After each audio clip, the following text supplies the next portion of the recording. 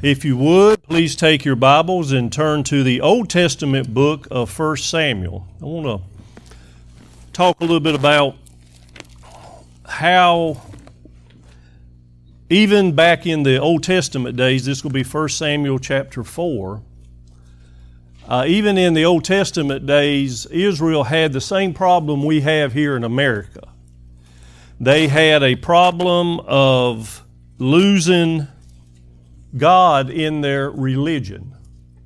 Losing God in their religion. So let me give you a little bit of background on what's happening in 1 Samuel chapter 4. Now, if you find Judges, you're good, keep going.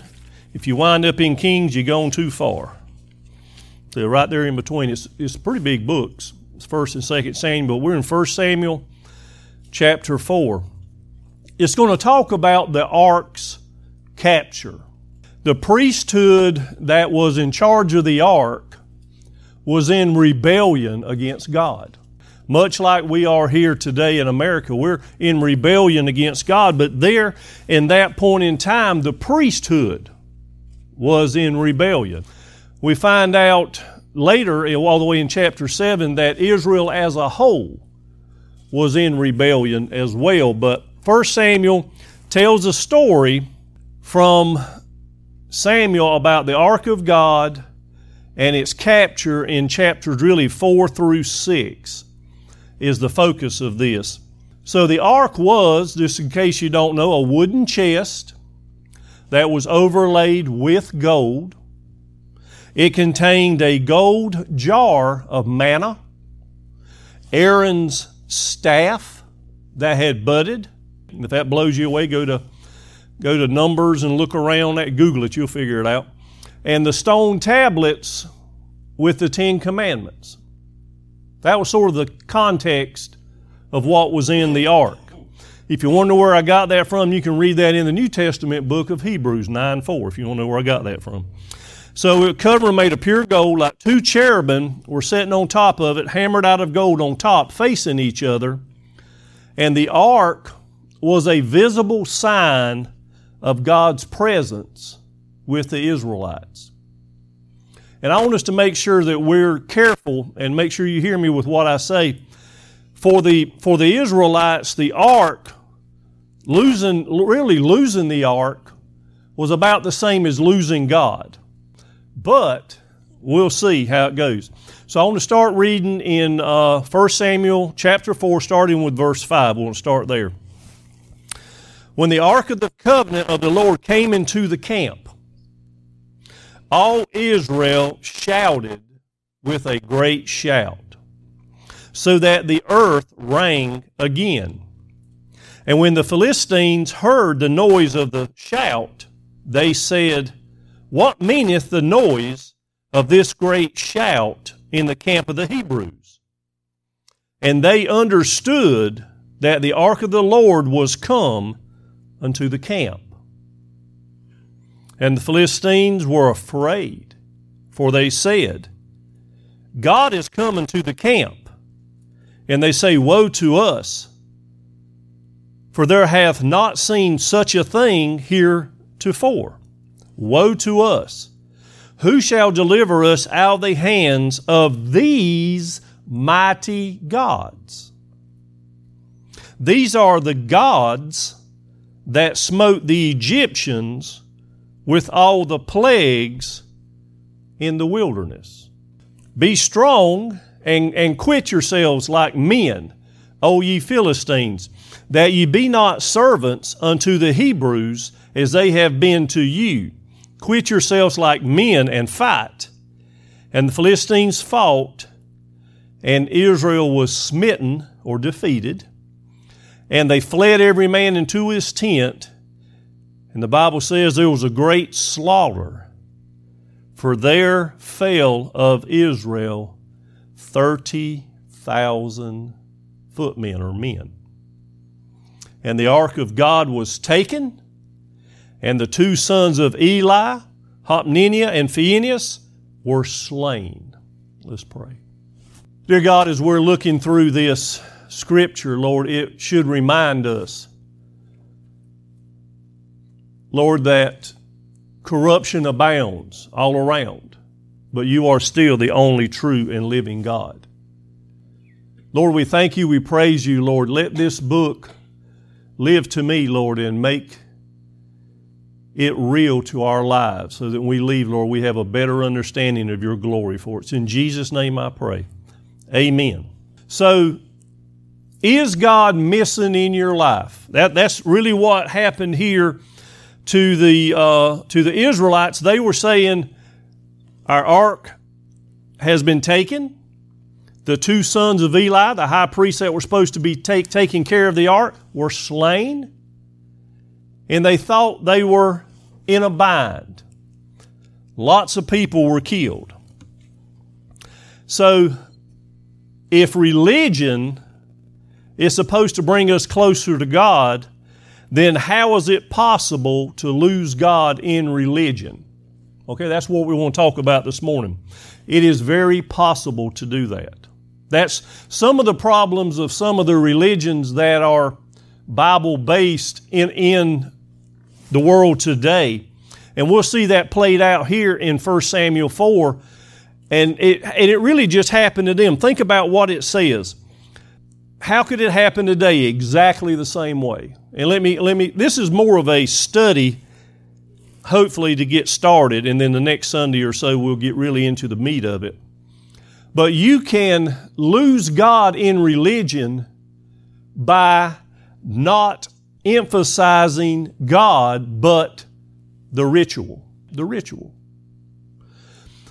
First of all, you can lose God by religion, emphasizing it over ritual, over relationship. At its very heart, Christianity is not a ritual, but it's a relationship with God. Though we have a lot of rituals, we do as a church. So not all rituals are bad, but when the ritual replaces God, then it's a problem, and that's what happened to the ark. Now, the problem with the ark is God said He would bless the ark. Where was God in all this? He's still God. He's still everywhere. But the Ark of the Covenant was the physical reminder of God's covenant with the people. That's what it represented. And we're going to see God honor that in mighty ways in the coming weeks. God, as long as God wills and we keep going this route, we'll see that in a mighty way. But right now, the Israelites are saying, and I'm fixing to read this piece, the first 5 verses, they said, let's go get that thing, that ark, and bring it here and we'll win. Instead of, let's go get the ark, bring it here, repent to God, and fight under His armor. And they lost. So God created us to know Him and to live in a relationship with Him. But sin at the garden has broken that relationship. It is fundamental to Christianity is that we all live in a broken world with broken bodies. We are broken before the Lord. Even the young children are broken before the Lord. We have that sin nature in us because we're born of man. But God sent His Son Jesus to restore. That's what the gospel is all about. So Christianity in a nutshell is about living a relationship with God who created you. So when we emphasize a ritual over a relationship, you actually lose God in religion. That's something you can stay up at night and think about. So at the core, a ritual is just a repeatable event. At the core. I have a ritual, and y'all all will be glad to know this, that I brush my teeth every morning. That's a ritual. I do it every morning, right? I mean, we have rituals that we do. So rituals in themselves are not bad, but when you replace God with a ritual, that's where you get in trouble. So think about this. I want to look at how Israel did it, and then we want to emphasize that to us, and I'll show you some more examples, but it's the first 3 verses. So we're going to see how Israel, I purposely skipped at verse 5 to start. Now we're going to go back and read the first 3 verses to see how they looked at the ark. So notice how this reads. This is 1 Samuel 4, verses 1 through 3. And the word of Samuel came to all of Israel. Now Israel went out against the Philistines to battle, and pitched beside Ebenezer. And the Philistines pitched beside Aphek. And the Philistines put themselves in an array against Israel. And when they had joined battle, Israel was smitten, again that's defeated, before the Philistines, and they slew of the army in the field about 4,000 this time. So actually they got beat twice. They got beat with 4,000, and then they're going to do this. And the people who were coming to the camp and the elders of Israel said, Wherefore the Lord has smitten us this day before the Philistines. Let us fetch the ark of the covenant of the Lord out of Shiloh unto us, that when it cometh among us, it may save us out of the hands of our enemies. Do you see the verbiage in here? They said, we just got our clock clean. We've got 4,000 of our men dead. Go get the backup. Go get the ark. Bring it in. And it's going to fix things. You see what they did? Do you see what they did? They didn't have the glory of the ark in their presence in their battle. They said, when it cometh among us, when you get it and bring it back from Shiloh, it may save us out of the hand of our enemies. The verbiage is very particular there. It's pretty crushing defeat, just the 4,000. You would think that perhaps Israel would have gone back to talk to God about this, or at least the prophet Samuel, but no, they huddled together and says, I know what to do. The men of war said, bring out the secret weapon, go get the ark. You see what they do? We do that all the time now. Don't look at me weird. We do that all the time. We'll pull God out from that box we have under the bed, and we'll say, God, if you do this for me, I'll do better. We do that all the time. We barter with God.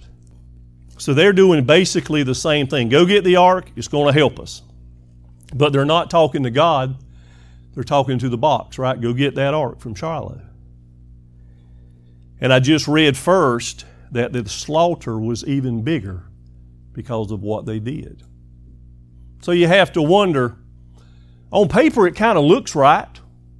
You went out without God, defeated. Hey, let's go get the ark.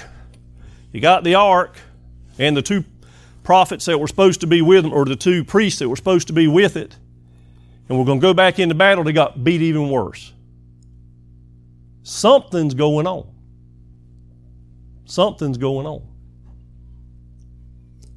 But whenever you depend on human wisdom rather than the Word of God, you're going to emphasize ritual over a relationship. You will. So a relationship, if you know it at the very core, is built on communication and trust. That is a basic relationship. Marriage, friends, whatever. Business, whatever. It's built on communication and trust. So Proverbs tells us, I'm going to read two verses out of Proverbs chapter 3, verses 5 and 6. The person who wrote Proverbs said, trust in the Lord with all thy heart, lean not unto your own understanding, and always acknowledge Him, and He will direct your paths. That's a far cry from go fetch the ark, that'll fix the battle. That's a far cry, right? Israel didn't do that. They didn't do that. They relied on human wisdom. Hey, I know what we'll do. We'll get the ark, and we'll win. Do you see the subtle difference in what they did? But it's so crucial. We can do that today without even thinking about it. We can get that subtle twist into something and just never get over it. And we can lose God in that ritual. So the second thing that Israel tried to do with getting the ark was the manipulation of God. The manipulation of God. Again, that's the stuff we do all the time. We pull God out from under a bucket and we'll say, God, if you'll do this, I'll attend church better, or I'll read my Bible more, or I'll visit more people. We've all done it. Don't look at me like you hadn't done it. Because I'm not the only one that's done it. We've all done it. It's part of our fallen condition. There's been times everyone sitting here under my voice has done something just similar to that. It's part of the thing that makes grace so good. But we've all done it. So don't say you hadn't. I saw some of y'all going, I can't believe you said that. Truth's truth. Truth's welcome in heaven and here at Briar Branch, okay? So basically he said, bring the ark into battle. God's going to give us the victory. That was the mentality of it. That was the mentality of it. They didn't consult Samuel or God. They just tried to manipulate God into giving them the battle because they had the ark. We do that all the time. That's not a relationship. What Israel was trying to do with the ark itself and with God ultimately was manipulate the ark for their good. Now we're going to see, Lord willing, we get through most of this material. Not today. I won't do 4 chapters on you. But when we get through these 4 chapters, and maybe some more, we're going to see that when the people are where they should be, God is a mighty, mighty, mighty offense to have on your hand. When we put Him in His glory where He should be. But when we try to manipulate God, we lose Him in the process. God, if you do this, I'll do that. People do that even for the smallest decisions. They'll say, I need a word from God. And what they mean is they're going to try to barter with Him. God, if you do this, I'll read my Bible more at night. Or I'll pray twice a day instead of once a day. If you do this. That's bartering. It's bartering with the God of the universe. All right, still back in verses 3 and 4 now of 1 Samuel 4. Let's read it again. And when the people were coming to the camp, the elders of Israel said, Wherefore hath the Lord smitten us today before the Philistines? Let us fetch the ark of the covenant of the Lord out of Shiloh unto us, in other words, bring it here, that when it cometh among us, it may save us out of the hands of our enemies. So the people went to Shiloh that they might bring out from thence the ark of the covenant of the Lord, which dwelleth among the cherubims, and the 2 sons of Eli, Hophni and Phinehas, that were with the ark of the covenant of God. Notice that the Israelites said it, not he. Go get it, that we may win. It's so subtle, but it's so true. To the reason why they got really slaughtered the next time, and they got captured. But if you don't know the story, read ahead. It's great. We're going to get to it eventually, not today. But the ark was supposed to be, again, the visible symbol of God's presence among the Israelites, but they were making it more of a weapon. But it was never meant to substitute for God. This church, I love this church. Do not get me wrong, but it is not a substitute for God. God is not contained in this church. We proved that by parking outside for 2 years, right? God's there too. So I think that was a mighty lesson that we had to come to a realization that we don't have to have church in here. Church is when people are gathered together and God's Word is proclaimed. That's church. That's what we consider church.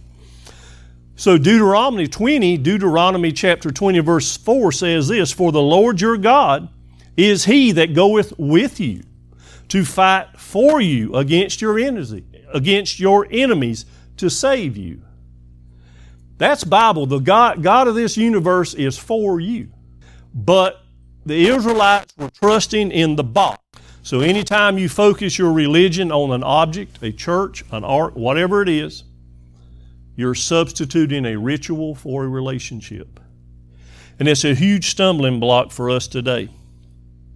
And you know, it really, if you focus on a religious object instead of God, it's really superstition at best and idolatry at worst. In other words, if something just had happened immensely to the building and it was not here anymore,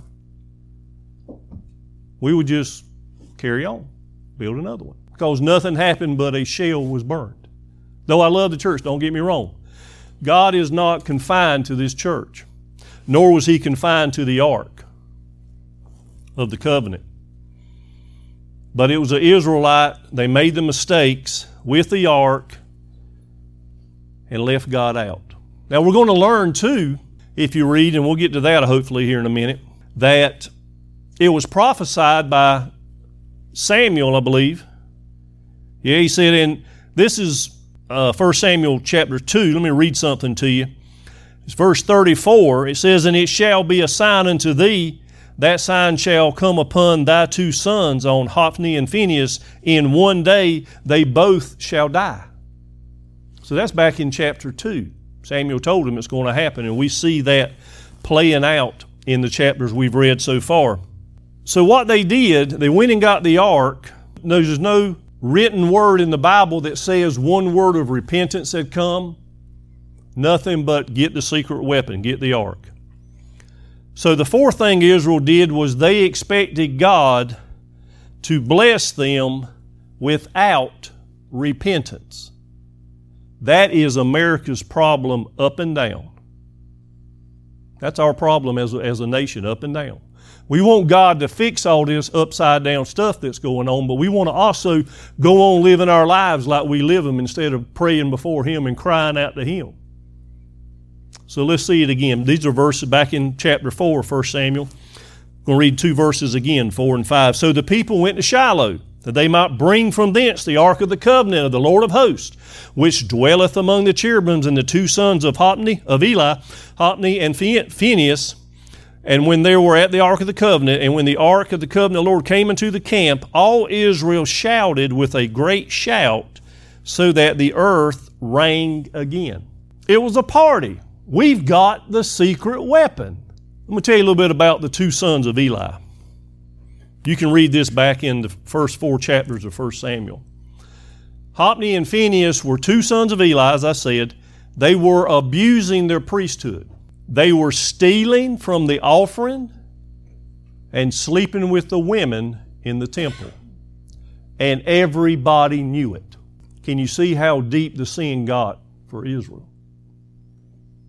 Here are these two people that's supposed to be in charge of the ark, sons of Eli, in complete rebellion against God,